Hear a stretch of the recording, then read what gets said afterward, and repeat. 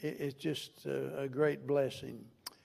Open your Bibles this morning, please, to the book of 2 Timothy. And while you're turning there, I want to mention another verse found way back in the Old Testament in 1 Chronicles chapter number 12.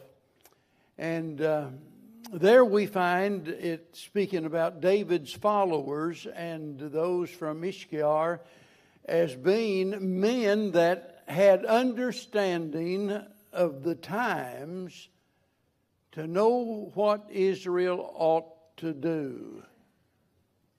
That is such an important factor, and I wish the same could be said of all of us today. Most people today simply don't get the picture.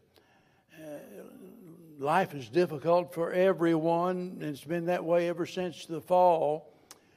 But each generation has its own particular set of problems to deal with. I can think back whenever I was a boy and we had problems then that you don't have today, and vice versa. So every generation has certain difficulties that they have to deal with. But regardless of what period of history you live in, there are certain needs that never change. And with that in mind, I want to speak to you today about in times like these. And I want you to consider what God expects from us, regardless of what century you might live in. Doesn't make any difference. We find out here what God expects. Now, if I was preaching about times like these, I would turn to chapter 3 of 2 Timothy. And I mean, you're thinking about, well, isn't that what you're preaching about? No, that's not what I said. If I was preaching about times like these, we'd look at chapter 3. But I'm talking this morning about in times like these. There's a big difference. In chapter 3, he's describing what it will be like in the last days. In other words, he's revealing what the characteristics of society is going to look like. But today I'm talking about in times like these, and it has to do with what we ought to do. With what we ought to do in the times that we live in. That's what he was talking about when he mentioned David's followers. They were men that had understanding. If they were going to be of use to David, they had to be men of understanding, but they had understanding of the times in which they lived. And then it says to know what Israel ought to do. All of us ought to know what we ought to do, right? But it's pretty obvious that observing the lives of a lot of people, they don't know what they ought to do, or they don't care what they should do. Because their manner of life, whether it's their actions or their attitude, tells us that they are nowhere near where they should be. I don't want that to be my fault. And it would, at least in part, be my fault if they didn't know what to do and I'm their pastor and I haven't instructed them, then I'm to blame for their ignorance. I don't want that to be my fault. I want to make sure it's my responsibility to feed the sheep, as the Bible says, my obligation to make known to folks what God expects from us. Inspiration is a great thing. We all need inspiration, but inspiration without proper instruction leads nowhere. Amen. Doesn't get us anywhere. If we don't know what we ought to be doing, we can be excited about whatever we're doing, but if we're headed in the wrong direction, we're going to end up in the wrong place. Yeah. And I'm glad the Bible points us in the right direction. So with that in mind, I want you to look at chapter number 1, 2 Timothy chapter 1, and that's our text. Not a particular verse, but all of the verses. And this was Paul's last letter. And keep in mind that it was written during a time when Christianity was under attack. And so Paul is writing this against the backdrop of persecution. And by the way, he mentions that in every single chapter, that I'm writing to you in this time of persecution, this time of hardship, this time of difficulty. And considering what's going on in the world today, we ought to pay close attention to what Paul says, because in many parts of the world, Christianity is under attack. Christians are being persecuted. Christians are being murdered.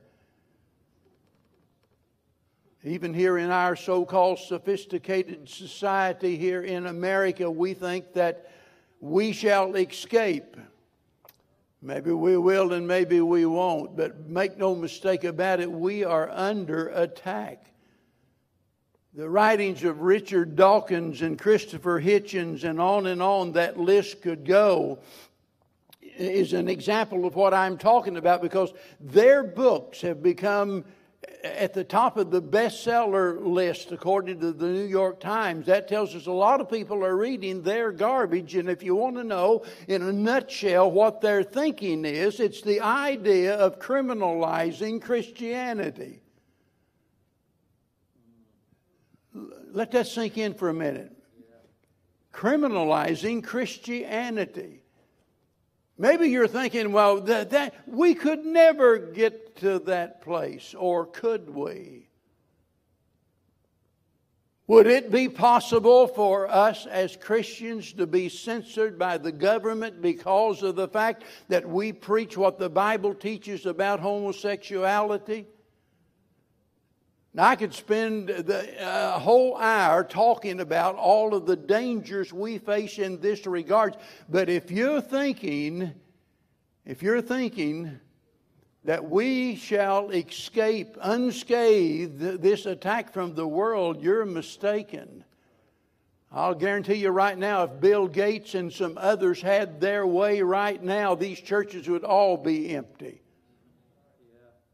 They consider us not just radical, but fanatical and out of touch with reality. That's the society that we're living in. And so Paul reminds them in every single chapter that I'm well aware of what you're going through and these great difficulties. And then he drops that bombshell later on where he says, and it's going to get worse than that. So in light of all of that, Paul begins this letter here in chapter 1 by teaching us how we should live in times like these. And we see 5 things that leap out at us and cry for our attention. After the introduction in the first 2 verses, in verse number 3, Paul says, I thank God, whom I serve from my forefathers with pure conscience, that without ceasing I have remembrance of thee in my prayers night and day, greatly desiring to see thee, being mindful of thy tears, that I may be filled with joy. When I call to remembrance the unfeigned faith that is in thee, which dwelt first in thy grandmother Lois and thy mother Eunice, I am persuaded that in thee also. Whenever I look at these 3 verses here, in regards to the manner that we ought to live, Paul is saying in essence that we ought to enjoy rather than to exasperate. Instead of getting to that point of panic, that we ought to enjoy the life that God has given with us. Notice there in verse 4, that I may be filled with joy. Now we look at that and we consider the circumstances, the things that I just mentioned, what they were going through, the difficulties that they faced. And it might seem amazing that the first thing Paul starts writing about here is the matter of joy, our attitude that is to be maintained during these difficult times. And he starts by, first of all, looking for something to be thankful for. And he didn't have to look very far, because he said to Timothy, I thank God for you, for what I see in you, and was first in your mother and in your grandmother. The first thing he does is to find something to be thankful for, and that shouldn't surprise us because we as Christians always have a reason to rejoice, to be thrilled by being thankful and cultivating this attitude of gratitude. And by the way, those that are lacking in this area are never going to enjoy life. They're never going to be happy. So our happiness is bound up in this matter of us being thankful for the things that God has done. And an attitude of gratitude is one of the most therapeutic things in all of the world. It's helpful and it's healing to have a thankful heart. That's why Nehemiah said, the joy of the Lord is your strength. The joy of the Lord is your strength. So Paul starts out by talking about the need for us to have joy in our heart instead of caving in and throwing up our hands in despair and giving up. And we need to be reminded of that in our difficulties, whatever we're going through. Whether it's cancer, heart disease, or this virus or that virus or whatever else. If all we do is sit back and sulk about all of our problems and all of our difficulties, we're going to be absolutely miserable. And we have reason to rejoice because we always have something to be thankful for. Always. The devil can't take that away. You know, everything else might be gone, but the blessings of the Lord are always there. So let that be on our list, at the top of our list as Christians, that we are to enjoy this life. Rejoice in the Lord always, the Bible says.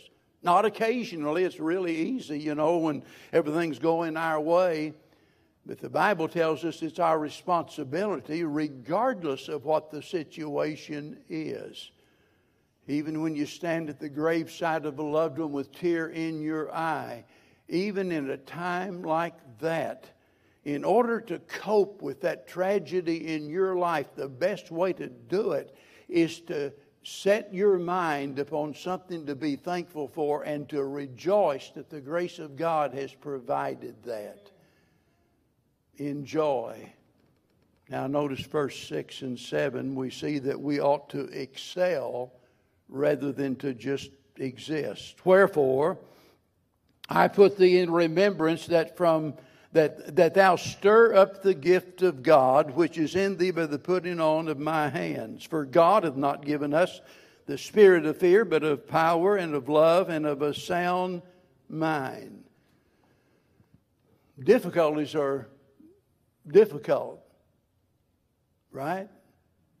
They're discouraging. I don't think I've ever met anybody that got up in the morning, the first thing they prayed is, Lord, I'd really like to have a wagon load of difficulties today. We're never looking for it. We don't pray for it. It's not something that we want. And it can be discouraging, and discouragement can be deadly.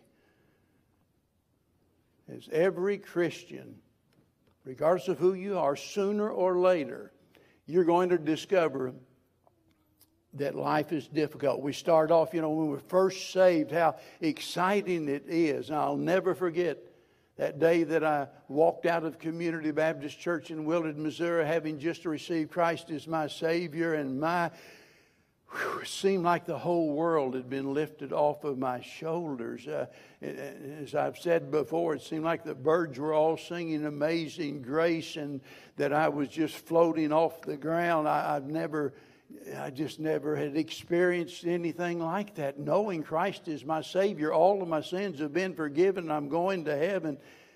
And boy, I more than anything else, I wanted to serve the Lord. And I started out with those high hopes and those lofty ideals, a wagon load of determination. I want to do whatever God wants me to do. And boy, so highly motivated to just do whatever, moving toward that goal that God has. And you see, usually it's then with new Christians that they're willing to accept almost any challenge, those things that stretch them to their limits. And they're excited, and it shows.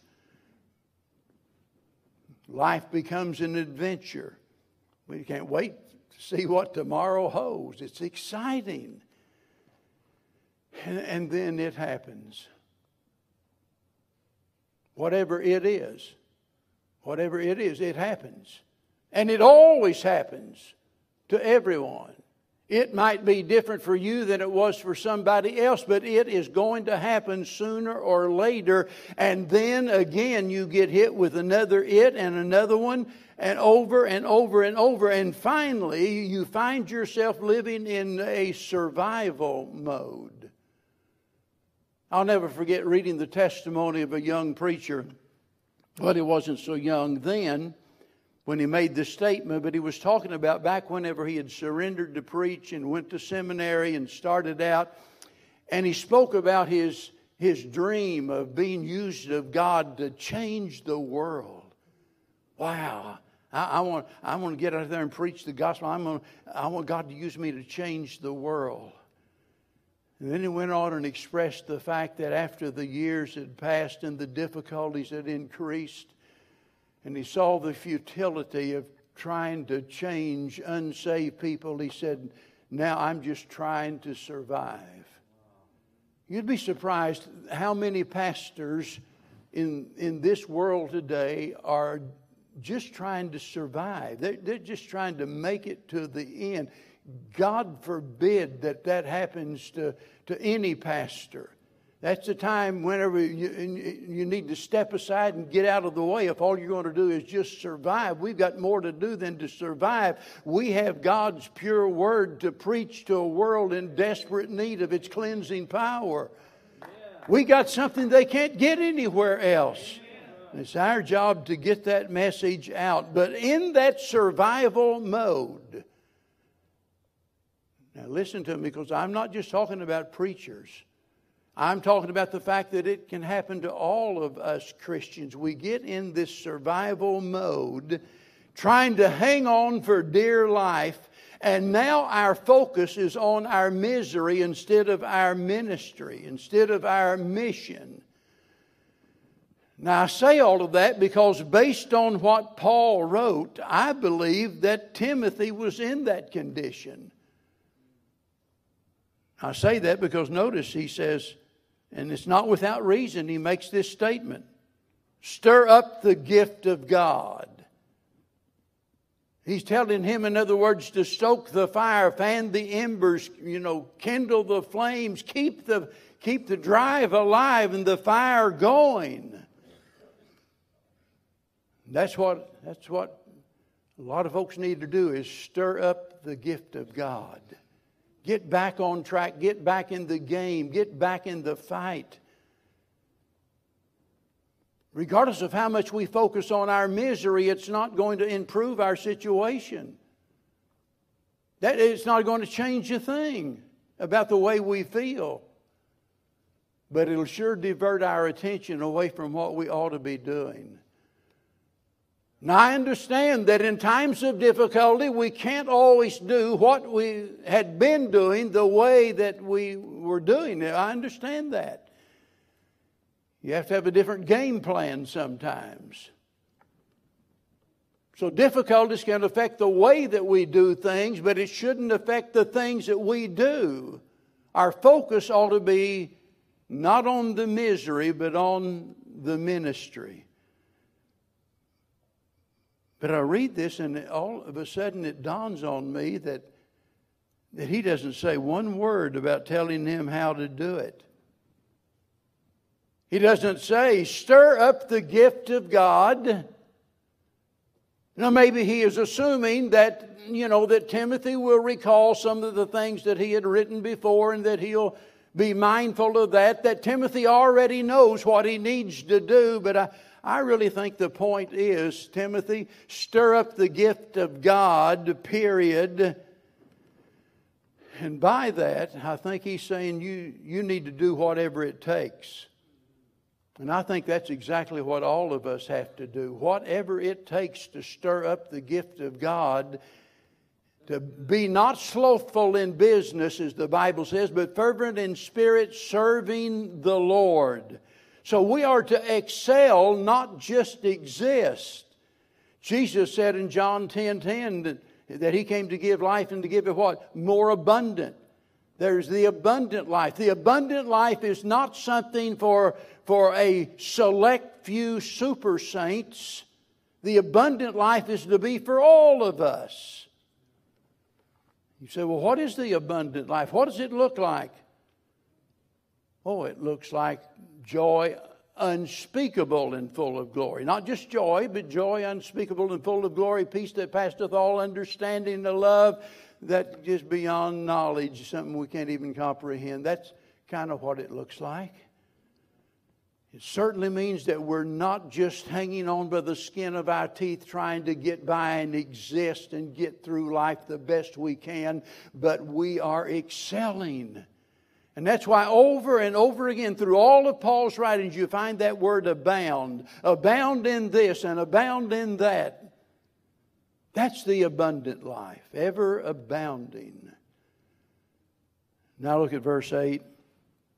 Beginning here, we see the third thing that we need to do in times like these, and that is that we need to engage rather than escape.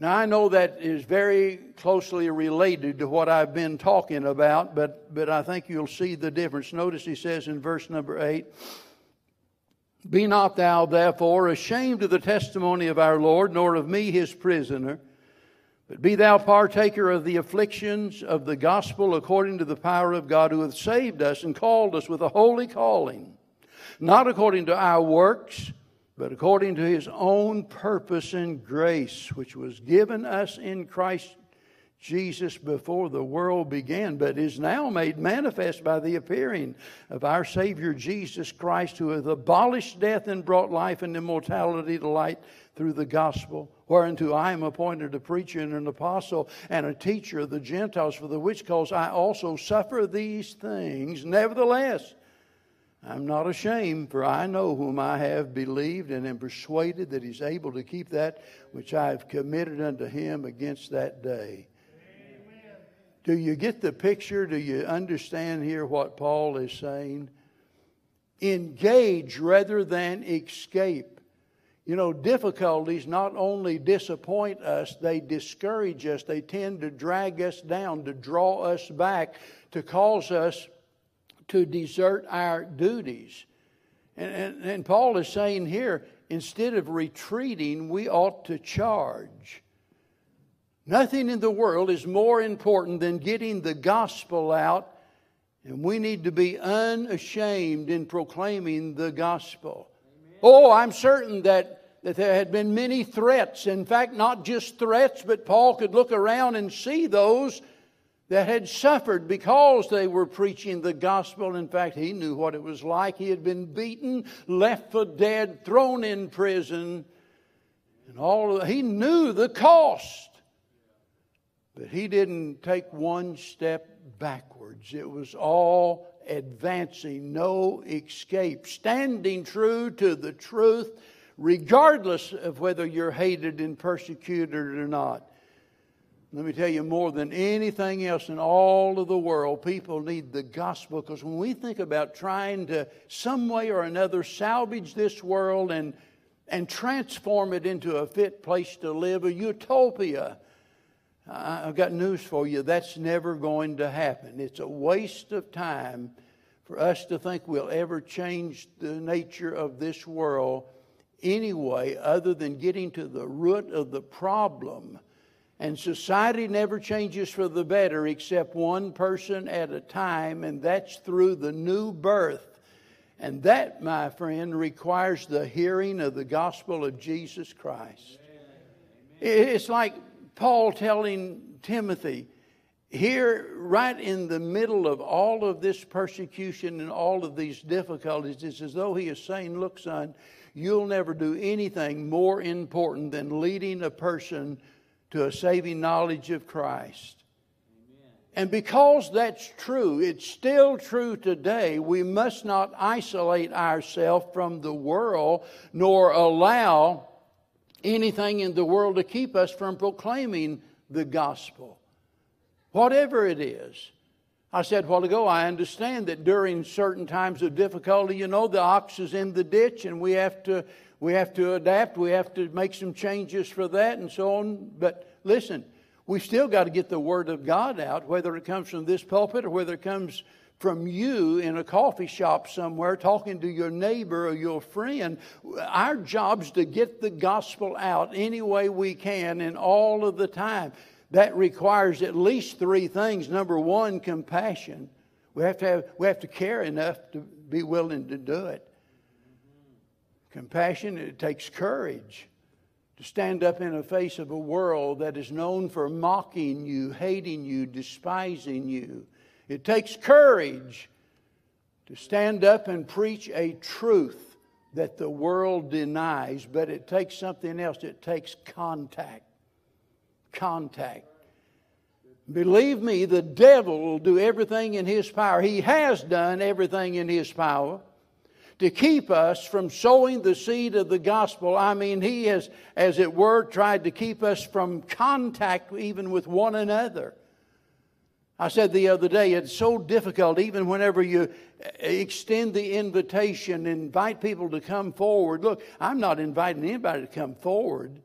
I don't care if you never come forward.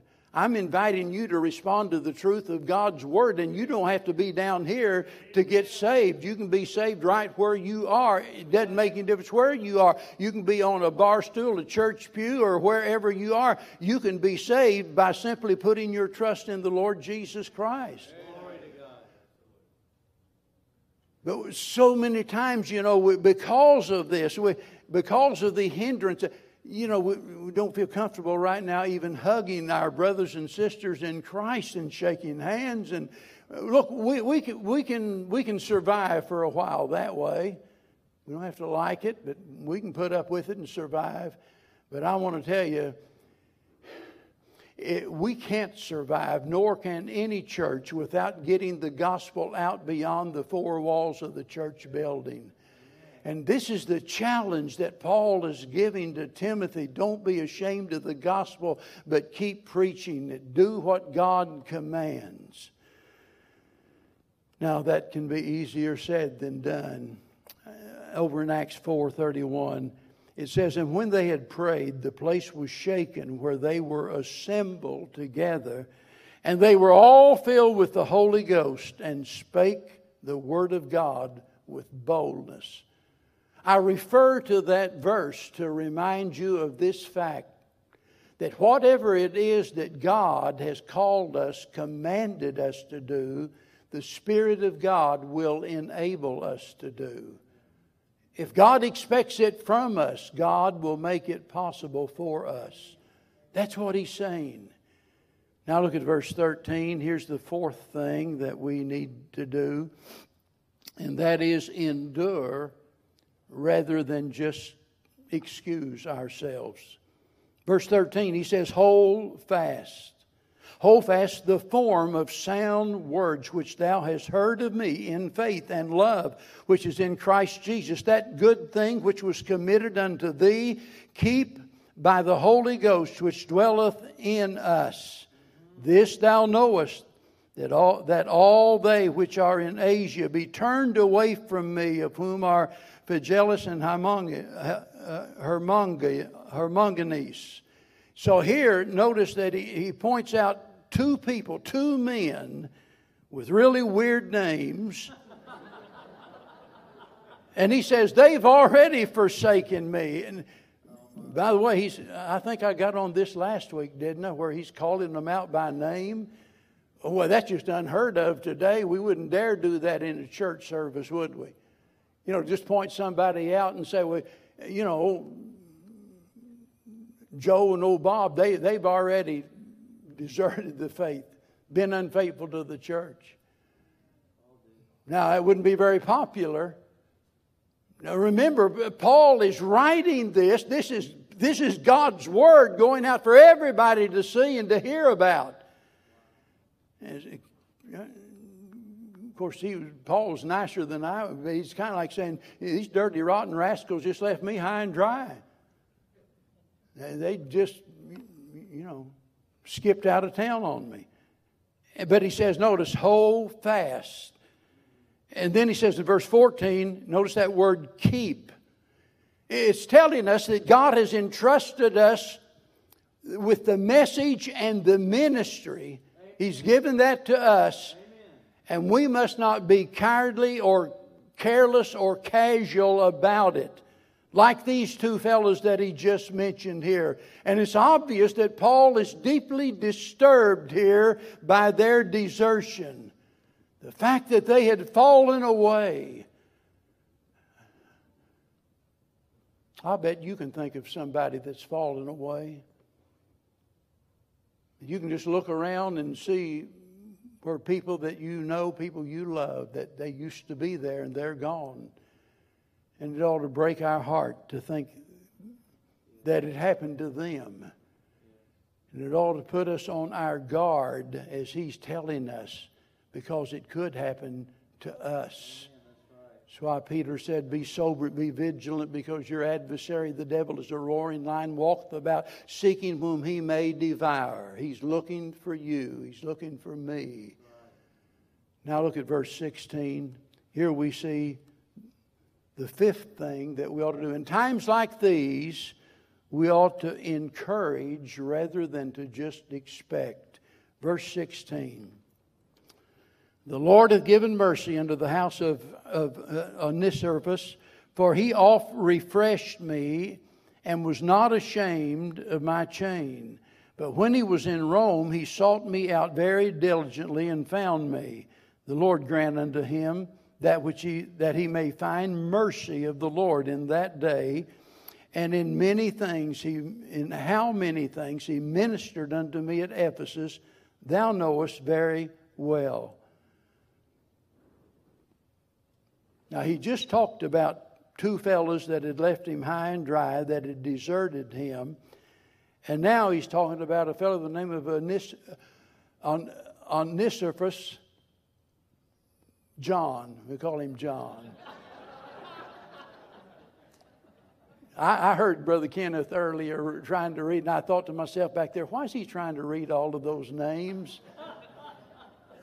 And I know I can identify with him. I've preached sermons on this guy. I've had the pronunciation down correctly for 50 years, because I remember the first time I was corrected many years ago by a young preacher, by the way, that had just graduated from seminary. And I'd preached that morning about Onesiphorus, and he told me after the service, he reminded me, that's not the way that you pronounce that word. Well, man, I'll tell you, there's a lot of words I can't even pronounce, and Bea, bless her heart, she's tried to coach me out of this. There's no telling, what I do to the King's English, but how did I get off on all of that? But notice, however you pronounce his name, I know what it means. It means help bringer or profit bear. Now, he just talked about these two fellows that had fallen by the wayside, and now he turns to an example of someone who had stood with him. And the point is, there's more to enduring. We've been talking about enduring. There's more to enduring than just attending church. We are to serve. To serve the Lord. And that's what he's doing. And we serve the Lord in different ways, by the way. There's something really important about this. And that's the fact, when I look at this and I think about what this man has done to help Paul, the first thing it does is to remind me, even the best and strongest of men, people, need help. Amen. There's nobody here beyond the need of needing help. We all need that. Paul needed that. And he says whenever I was in Rome, and remember, he wasn't in Rome on a vacation, Paul was in prison. And he said, when I was there, it says that he found me. Notice it says he sought me. Verse 17, he sought me out very diligently and found me. Oh, he could have gone about it in a casual approach and said, man, Rome was a big place. There was no doubt a lot of prisons, and he could have said, I've looked, in every prison that I know, I'm just going to give up on it. I guess God's not in it. I'm just going to figure if God wanted me to meet with him, that he had made it possible, and I can't find him. So it's time for me to head back home. And if I remember right, we're talking about a distance of like 2,800 some miles back to Ephesus. I mean, this is a long ways to go back home. But he sought me out diligently. It wasn't one of these things where, Paul, I'm in Rome. Is there anything I can do to help? I mean, he showed up ready to go, ready to help. He was there, Johnny, on the spot, willing to do whatever needed to be done. And it reminds us that helping others takes effort. We've all got it on our list, don't we? Sure. But that's why we always say, if there's anything I can do, just let me know. Now look, I'm not criticizing people that make that statement. I've been there, done that. I know what they mean. Sometimes we don't know what to do. But a lot of times people say, if there's anything you need, let me know. And all they'd have to do is take 10 seconds and think for a minute, and they could find something that needed to be done that's obvious. And this fellow's like a bulldog with a bone. He won't let go. He is determined that he's going to find him, and he does. And Paul speaks about the great encouragement that was to him. You see, there is a reward when we get to the point, we've been talking about all of these difficulties. And this fellow could have said, man, I've got problems of my own. I'm expecting encouragement from others. And sometimes people go through life like that, expecting stuff from others that they never give out to others. And here is a man that became known for his encouragement. The reward, what about that? His name's in the Bible. My name's not in the Bible. Well, my name's in there, but it's not me. It's another David. His name is in the Bible. Paul was careful by the direction of the Holy Spirit to record what that man did. Let me tell you, God takes notice of what we all do. Hebrews 6:10 says, "For God is not unrighteous." No, He's not. Regardless of how things appear, God's not unrighteous. But He says, God is not unrighteous to forget your work and labor of love which you have showed toward His name, in that ye have ministered to the saints and do minister. And that's why I often say, we are always best to ourselves whenever we are good to others. Amen. Always. Given the choice, every single one of us would say, I just want to be blessed to the Lord. I want God's blessings on my life. And it's as though God is saying, I've already told you how to get it. Like He said to Abraham, you are blessed to bless. That's the reason God blesses you. Not just so you can enjoy it, but God blesses you so you can be a blessing to somebody else. I'm so very thankful to those that time and time and time again have been just like this man. They have sought me out, and not just me, but others. That there are those that look. There are those that feel that way about this church, that they love with all of their heart. And you don't have to beg with them and plead with them to respond to a need. They see the need, and man, they're ready to do it. Because they want this church to be everything that it can be, in God's work. Amen. And they are investing their lives in things that really matter by doing. They don't just sit back and expect others to be doing for them, but they're involved in doing for others. you're on God's list, He says. He's not unrighteous to forget what you've done. Now, for the Christian, we all know there's 5 things that regardless of what the situation is around us, regardless of the circumstances we find ourselves in, those 5 things are things that God expects from every single one of us. But if you're here today and you've never trusted Christ as your Savior, God doesn't expect any of that from you at all. In fact, there's really not anything you could even do that would be pleasing to God. Nothing. You can attend church every week, read your Bible through. Nothing you do. The Bible says the plowing of the wicked is sin. Just the simple act of plowing for the wicked man is sinful.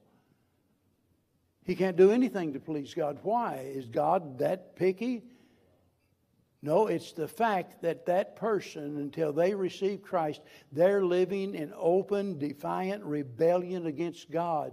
Because God says that He has commanded all men everywhere to repent. And you haven't repented until you get to that place that you put your faith in Jesus Christ as your Lord and Savior. Would you do that this morning?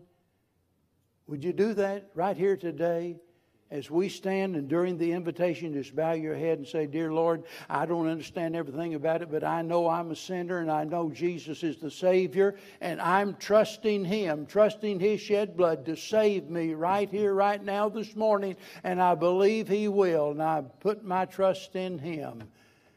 And I promise you on the authority of God's Word that He will do just what He promised. And then I want you to come, get out of your seat, walk down that aisle and come up here. You don't have to shake anybody's hand. Just look us in the eye and say, I have received Christ as my Savior this morning. We want to rejoice with you. It might be that some Christians here today and say, Brother Pastor, I've gotten off track. I've been so focused on my misery, I forgot about my ministry. I forgot what God wants me to be doing. And you're going to get back on track today. Father, use your word this morning to challenge our hearts, to change our lives. Lord, you've given us this information, as it were. You've given us your expectations. Now, Lord, give us the strength to carry through on what we know is the right thing. For we ask it in Jesus' name. Amen. Always say.